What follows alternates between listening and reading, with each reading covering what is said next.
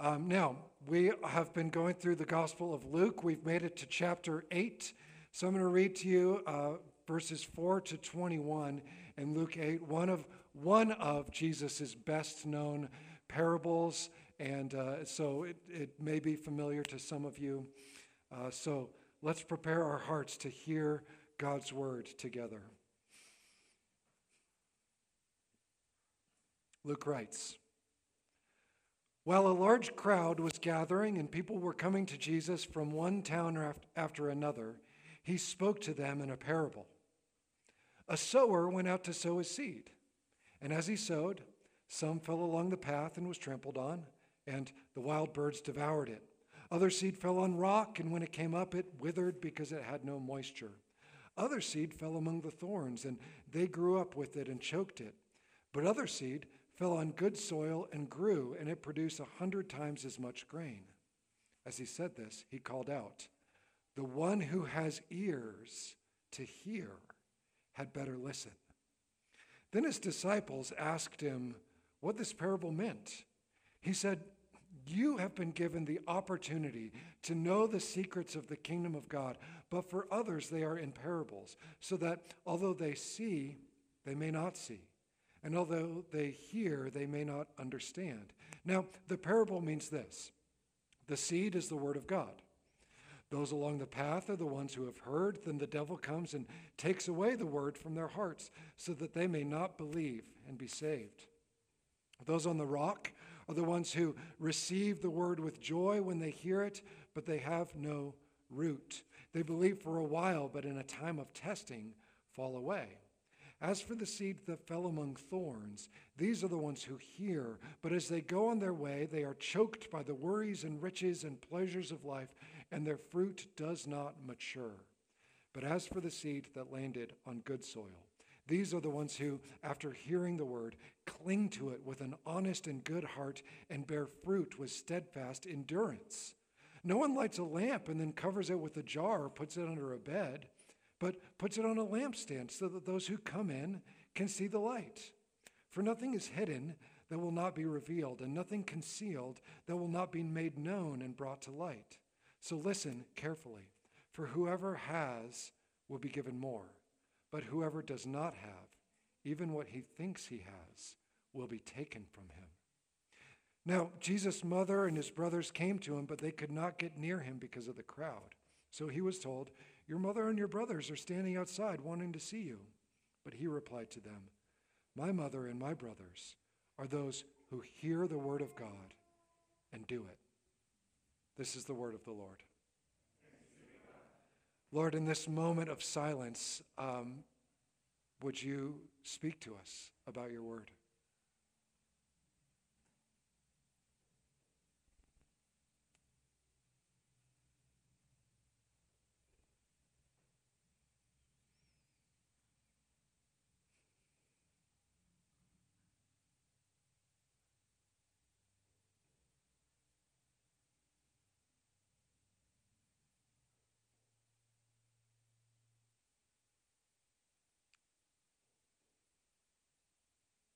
Father, we just heard that there are many ways to hear. And so we ask, Lord, having just heard this passage of Scripture and getting ready to hear a sermon, would you make each of us, including me, like that fourth soil? Would you till the soil, soften it, pull the rocks, pull the weeds, and make us ready to receive your word and to cling to it with honest and good hearts and steadfast endurance, that we may bear fruit. Help us, Lord. In Jesus' name, amen. Amen. Well, let me just state the obvious here at the start. This passage, which really tells this, is mostly this well-known and very often preached parable, is Jesus' instruction to his followers about how to hear him. That's what it's about. It's about how to hear him well. And he helps his listeners identify those things that keep us from hearing him well. And he tells us the benefits of hearing him well. And that all sounds quite straightforward, and you probably wish that my sermons were as to the point as Jesus' sermon right there. I mean, that was wonderful. And yet we complicate it. We complicate it in our own lives. So I'm going to talk about it for a little bit longer. Hearing itself is not as straightforward as I wish. You know, here you are, you're listening to me. Some of you are in it. You're in it. You're on the edge of your seats. Yeah? You're just so excited. Others of you maybe had a tough conversation on the way to church or this morning where you know, whoever's in your house with you, you were missing each other and you've got static going on. You know, others of you have stressful things last week or big things coming up this next week that you are still getting ready for, and your brains are in other places. So you will be in the room and you will hear the sound waves. They will hit you, but they won't go in. Hearing is a complicated thing. In fact, last week, Jeff and I were with Bob. We got to go last Sunday and bring the same communion elements that we all enjoyed together, and we brought those, and we had a little time of connection. Bob it was like after several months in and out of struggling, he was like his old self. He was telling all these wonderful stories. We were talking about the Lord. We talked about, you know, what church last Sunday, all that stuff. And in the midst of it, the conversation went to the cognitive tests that they give to people to test for dementia and other things like that, right? We were talking about that. And so Jeff was mentioning that, you know, how these tests works. There's other elements of it, but the tester, near the beginning of the test, will give a list of items, you know, unconnected things, you know, 4 things, and just here's the list. And then you'll chat for a while about all sorts of other things, and 15 or 20 minutes later, they'll say, hey, what were those 4 things that I mentioned earlier? And that's part of the test. I would be terrified about that. My gosh, like, I'm supposed to remember these 4 random things, and then we've been talking about other things. The way my brain works, maybe I have a diagnosable condition. I don't know. So anyway, I wonder if I'm not the only one, but that's the deal. Like, we hear things. I mean, how often, you know, we don't have a lot of people here, but we get to meet new people most Sundays, and we get their names, and then you have that terrible moment 20 minutes later where you're like, what on earth was that name? My gosh, how did that happen? That is normal. That's okay. And hey, this is a safe place to ask each other your names again if you need to do that. Anyway, the question is, how well, Donald, are you usually listening? That's the question. Yes.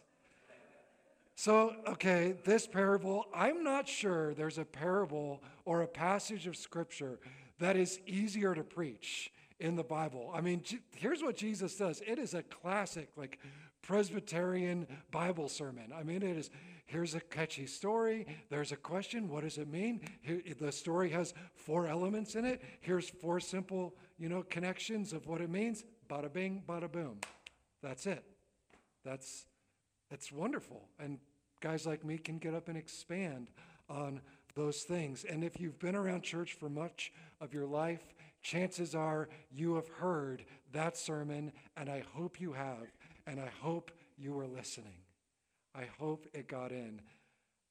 When I consider my own life, this parable is so helpful for me to revisit, because there are constantly things that impede my ability to hear. And Jesus gives us some types that help us diagnose why we're not hearing. What's going on? Why am I not hearing? So the explanation is so neatly packaged. The seed is this, the word. The first soil is this, the second soil, all the different types of ground. There you go. It's so neatly packaged that I think we don't realize, especially because our Bibles add a heading after that explanation, we don't realize that Jesus continues his explanation of the parable when he starts talking about a lamp on a lampstand and how no one lights it, and then hides it. They light it so it'll light up the room. So anyone who comes into the room can see. That's part of his explanation of the parable. He's still explaining the parable even when he's told, there's the crowd wherever he is, and he's told, your mom and your brothers are outside. And he uses that little moment to have another teaching moment to explain the parable. Anyone who hears my words and does them, he says, is my mother and my brothers. It's all about hearing. That's what this whole thing is about. And this is a big theme for Jesus already. Just a couple weeks ago, we talked about the sermon on the plain, which is what it's called in Luke, similar to the Sermon on the Mount in Matthew. And how does he conclude that sermon? He concludes it with this story about anyone who hears his words and does them is like a wise builder who built a house on a foundation. But anyone who hears his words and doesn't do them is like a foolish builder who builds a house without a foundation. And the house will be ruined as soon as a storm comes. Jesus is big on hearing and hearing well. If you hear his words and don't obey, you're not part of his family. You're like a foolish builder. But if you obey, your life will stand on a firm foundation no matter what comes. Jesus isn't out merely spreading new ideas for us to think about. He's inviting us into a new life. He's inviting us into a new way of behavior, a whole new way of interacting with each other. And how do we get that life? We hear him well. So this passage is about hearing, and it uses these wonderful images, the sower, the seed, the soil. And I know this sermon has been preached a million times, but I do want to run through those things because we need to just notice a couple things. Maybe you'll hear something new today. That was a weird and bad pun. So let's talk about the seed and the sower. Before we revisit the different ways to hear, I think we need to ask, Jesus just quickly says, the seed is the word of God, and then he moves on. But what comes to your mind when you hear that phrase, the word of God? We just said it a few minutes ago. I read the whole scripture, and what did I say? This is the word of the Lord. How do typical evangelicals talk about the Bible? The word of God, right? The word, that's our nickname for it. The word. Are you in the word, brother? It's something that we encourage each other. Get in the word. And all right, so let's name the obvious. Jesus and his followers did not have the same Bible that we have.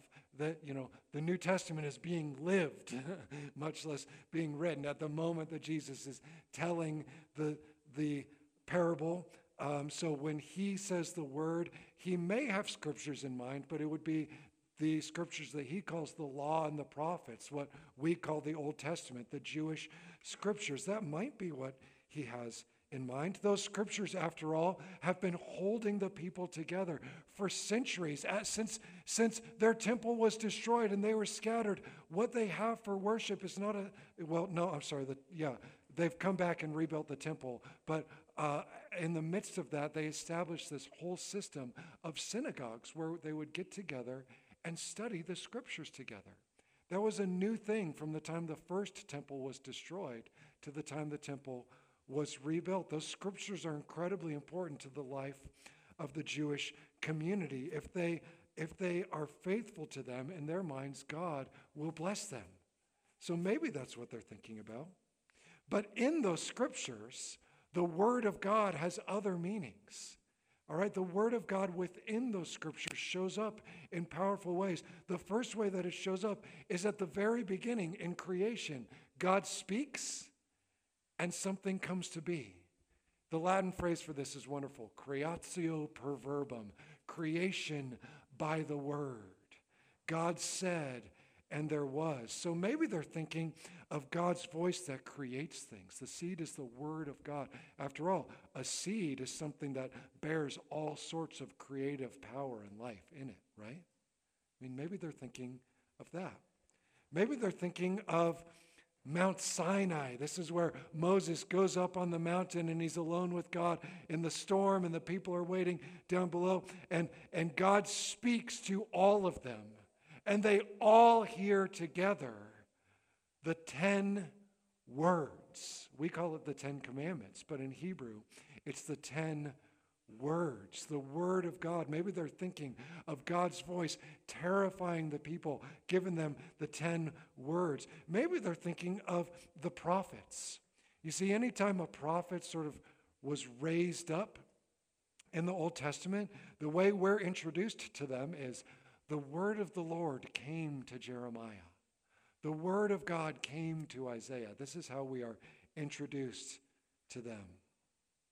After all, Jesus, in the middle of this little teaching, quotes the prophet Isaiah.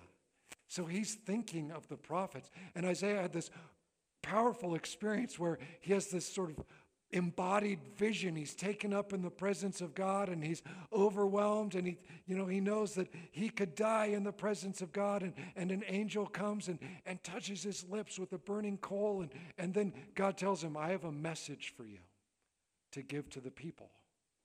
Are you willing to do it? And Isaiah says, here I am, send me. And then the next thing God says to Isaiah is, the thing is, you're going to take this message out. People are going to hear, they're not going to understand. They're going to see, but they're not going to perceive. Like, it's going to feel pretty fruitless for you, Isaiah. Jesus quotes that in the middle of this thing. So it could be that. It could be God's word through the prophets. Just in the last chapter, what did the people say about Jesus? A great prophet has risen among us. But by the time Luke is writing, if I go forward, the early church has embraced this specific and mysterious understanding of the Word of God. The Gospel of John was written after Luke, but the Gospel of John opens with this meditation on the Word. In the beginning was the Word, and the Word was with God, and the Word was God. He was with God in the beginning. He talks about how the Word became flesh and dwelt among us. What's the Word in the early church's mindset? The Word is Jesus.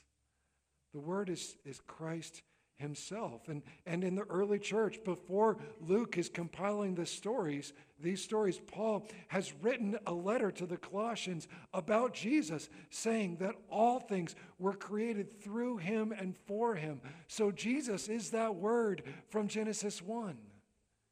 Jesus is the creative Word. So it's likely Luke has that idea in mind as he recounts this story. But if we weave all of that together to understand the seed, I think that could help us understand the sower a little bit. There are two layers happening here. In one sense, Jesus is the sower. He's like the prophet. He's speaking these words. After all, he says, you need to listen and obey. So he is clearly thinking, responding to the words coming out of his mouth, is responding to the word of God. By the way, this is another place Jesus is claiming to be God. There are, different theories out there from sort of different sects and sort of pseudo-Christian groups who say that Jesus never claims to be God, but here he is doing it right here in this passage. And so his words are about the kingdom, good news to the poor, loving our enemies, showing mercy. And those words are the seed, in one sense. In another sense, though, if Jesus is the word, the Father is the sower, and he's walking along sowing his Son on the earth, on the soil of our hearts. Hearing him is receiving him as king and clinging to him. And I don't think it's one or the other. It's not either or. This is a both and situation. Our call is both to hear the word of the Father, which is Jesus himself, and also hear the word of the Son, who is our King, who issues divine decrees for how to live in his kingdom. So, okay, that's the seed. Let's talk about the soil. This is just such a helpful way of understanding hearing and paying attention to anything, you guys, but in particular, hearing the seed, which is the word of God. I just want to make a few observations. The first three soils, the path, the rocks, and the thorns, those are normal life. Those are just the status quo. Those are your and my default. Okay, I'm not trying to be mean or offend anyone or accuse anyone, but you're those three things, and so am I. That is our normal state of being. Normal soil needs to be worked before it can be productive. It has stones in it. It has weeds in it, plants that are going to inhibit the plant that you want to be there. Normal life, normal soil. There's places that are walked along by feet that, make it so seeds can't get in. This is normal. This is normal life.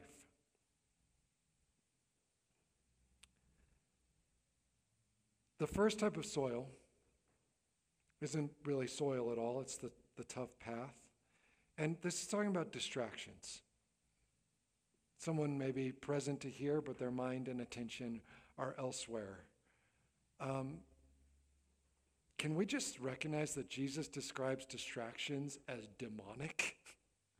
I mean, that's kind of concerning to me, because we are living in the most distracted culture of the most distracted period of human history.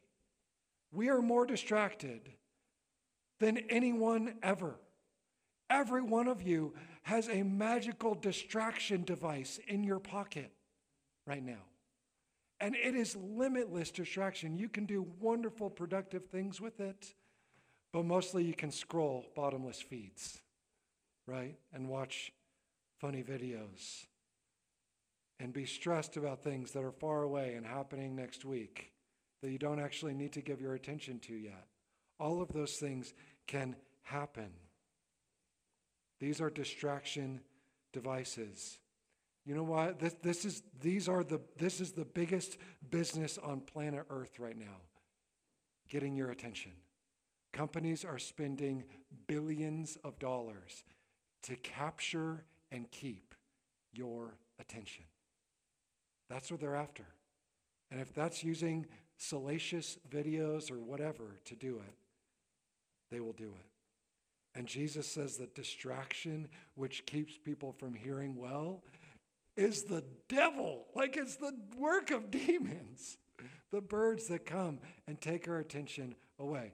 All right, that's all I need to say about the path. The second type of soil is seeking the benefits of the good news without the costs.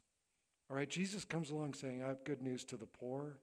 And people may join in, may be moved by it, but as soon as it gets hard, as soon as persecution arises or whatever, they fall away.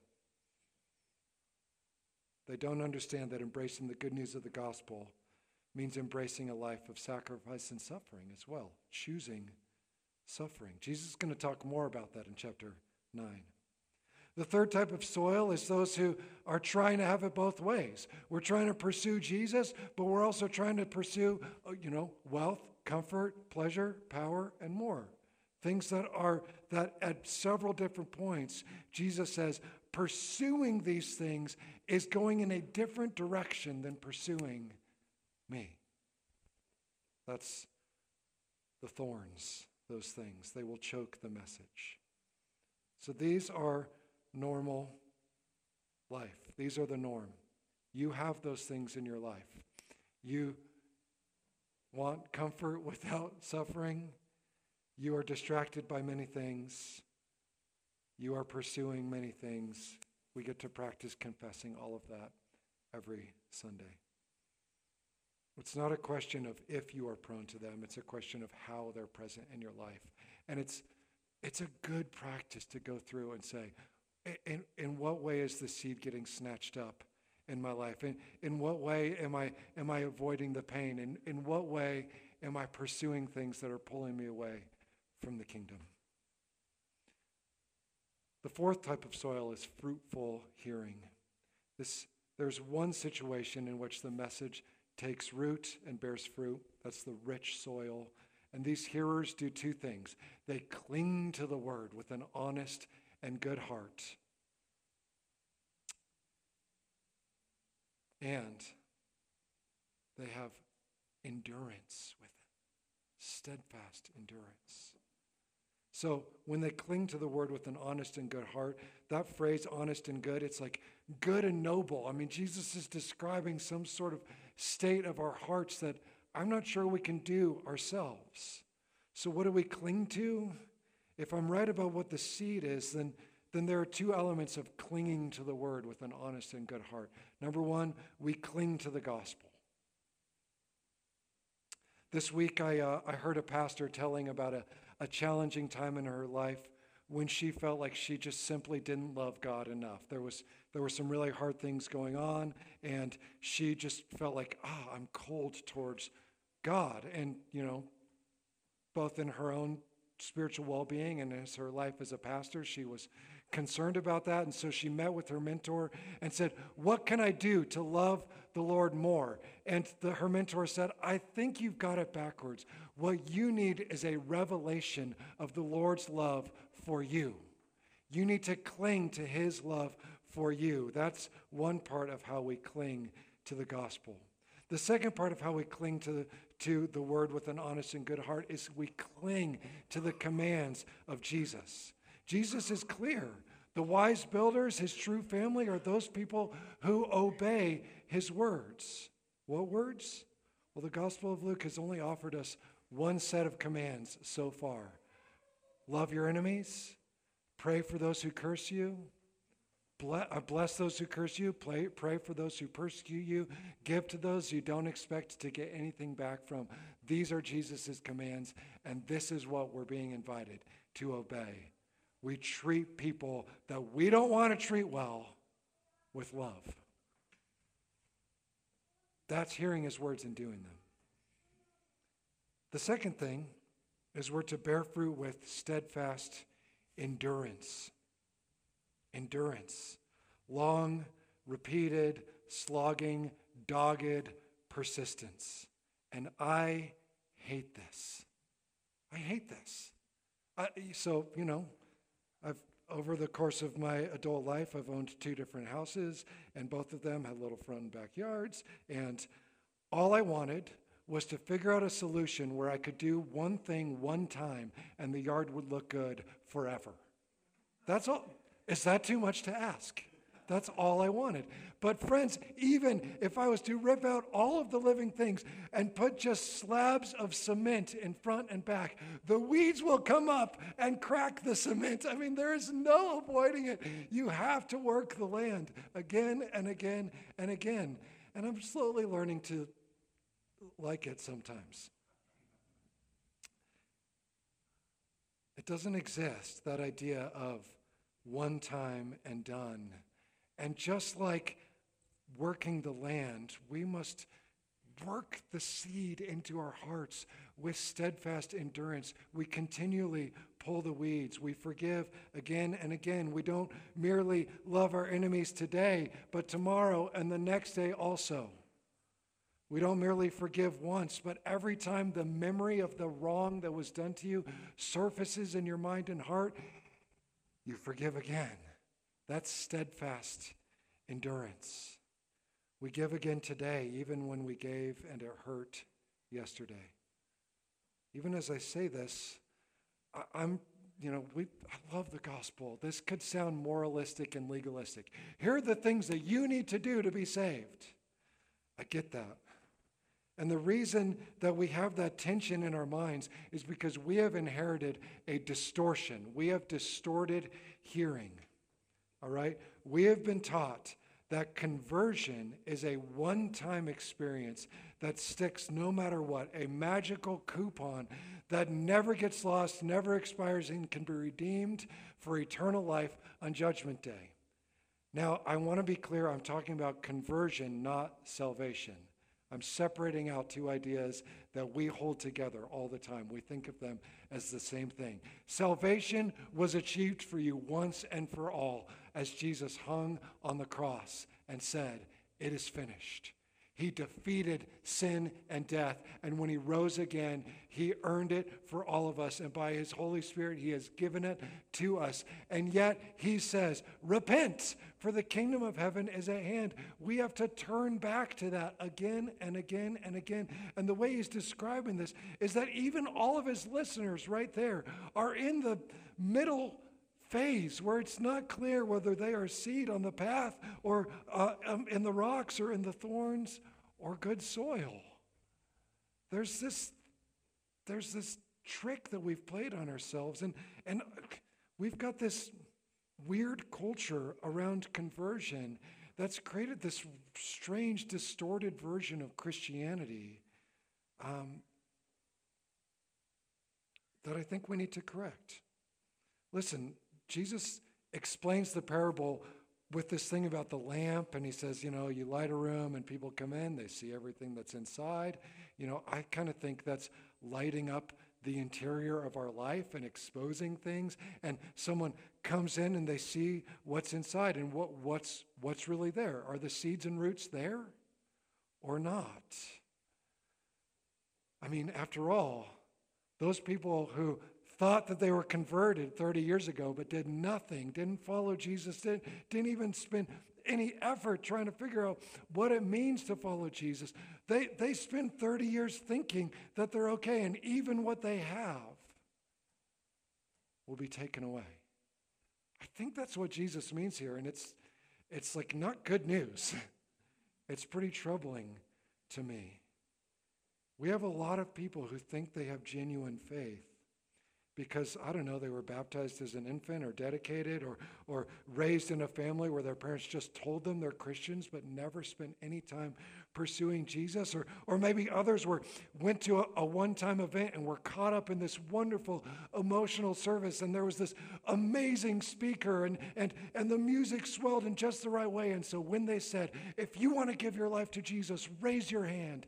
And you did, and then nothing changed for the rest of your life. And I'm wondering if we really think that was a conversion. If we think, well, I uttered a phrase 30 years ago, and so therefore I'm saved. Friends, I think that we've distorted Christianity. I'm so grateful for the Protestant Reformation, which says we are saved by grace alone, through faith alone. I mean, it's such a gift, not by works, not by anything that we do. That is true, but we forget that salvation is not like a ticket that we receive. It's a relationship. We enter into a relationship with the King to follow him. If you don't do anything Jesus says, do you trust him? Now, I will be the first in line as someone who said every day, I'm like, I am really struggling to do what you say. I failed 20 different ways today to do what you say. But I'm pursuing, I'm trying, and many of you are there. So I don't want you to leave today thinking, I might not be a Christian, okay?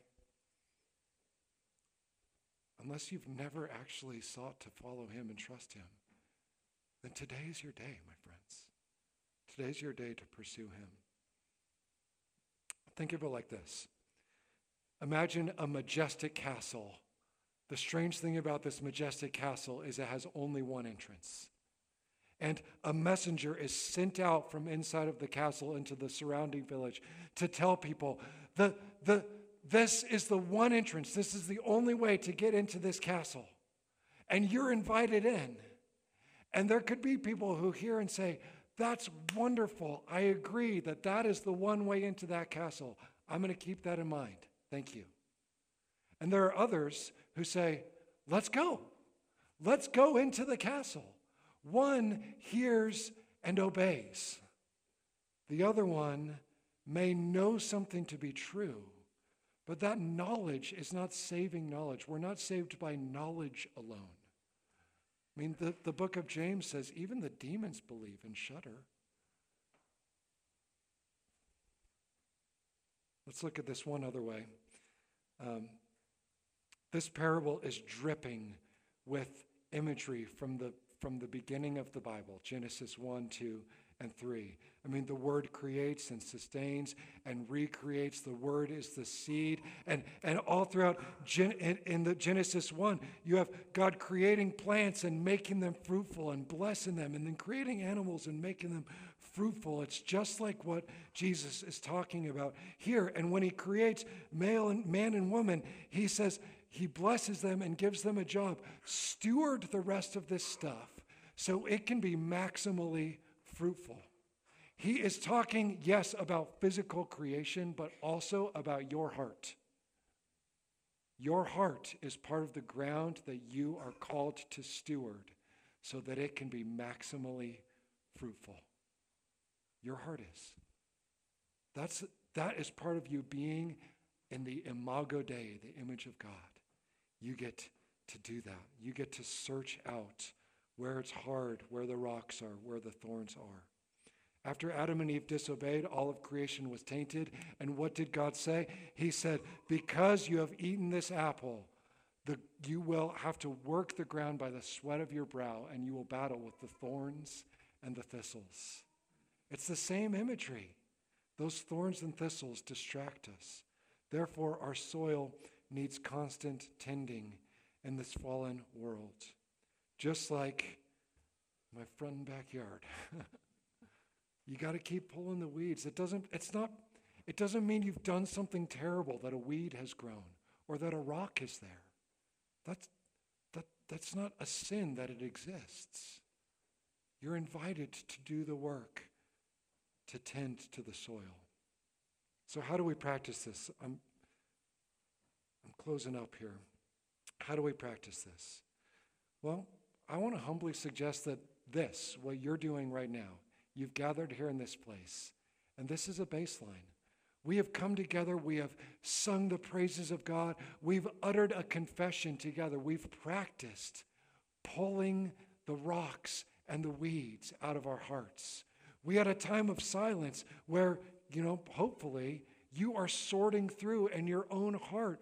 Where's the stuff, this prayer that we just prayed together, where's the stuff in my own heart that I can pull out? And then you've heard the gospel again. New seed is cast on your heart in the assurance of pardon. You get to practice all of that. When we come together, we practice responding to Jesus' commands each week. Do you know we do that every week? We have an altar call every week. Jesus commands you, take this and eat, all of you. Drink of this, all of you. When you respond to that, you are teaching your very body to obey his commands. There's one more layer to this parable before we finish. Before and during Jesus' crucifixion, he faced horrific physical and psychological torture. He prayed all night, and he faced the strong temptation to avoid the pain. There was distraction being offered to Jesus in the Garden of Gethsemane. He was being offered a path where the seed couldn't sink in. When he was arrested, when he resisted that, he's arrested. And what did the soldiers do after he's convicted? They wove together a crown of thorns, and they placed it on his head. I mean, the thorns from this parable are there making Jesus bleed out of his head. Oh, friends, he's experiencing that. In the middle of that, he's whipped by a Roman whip, which has little rocks attached to the ends of it. I mean, his flesh is literally tilled like soil. But rocks are part of Jesus' crucifixion. Rocks and thorns and distraction. What is our Lord doing for us?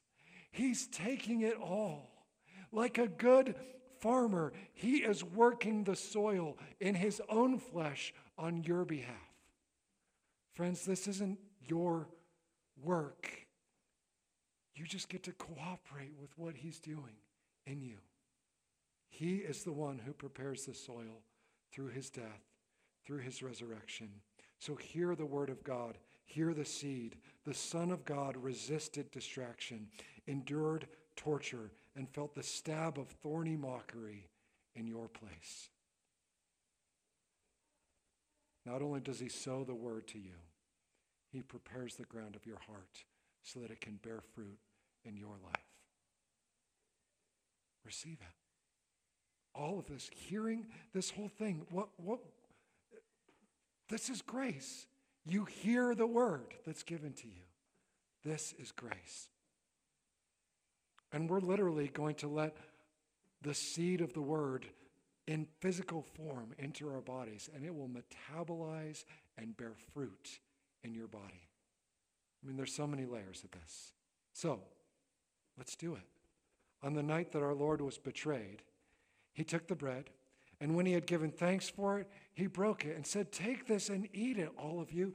This is my body, which is given for you." And in the same way, after supper, he took the cup and said, "This cup is the new covenant in my blood, poured out for many for the forgiveness of sins. And every time we eat this bread and drink this cup, we proclaim the Lord's death until he comes." Do you hear what we're doing? We not only receive the seed, but by taking it, we are bearing fruit. We're proclaiming his death until he comes. What a gift he's given us in this meal. Let's pray together. Father, thank you for sowing your Son into the world. Thank you, Jesus, for sowing the good word of your commands into our lives. Thank you for offering us the kingdom. Thank you that all we need to do is repent to enter in. We just turn. You've chased us into our dark and distant places. You've come all the way to us. And you're offering us a chance to remove the stones, remove the thorns, soften the soil. Lord, let us do it now. By your Spirit. In Jesus' name, amen. So friends, I would invite you to come and receive the bread, which is the body of Christ given for you. And dip it in the cup, which is the blood of Christ shed for you. Let's sing and worship together as we come.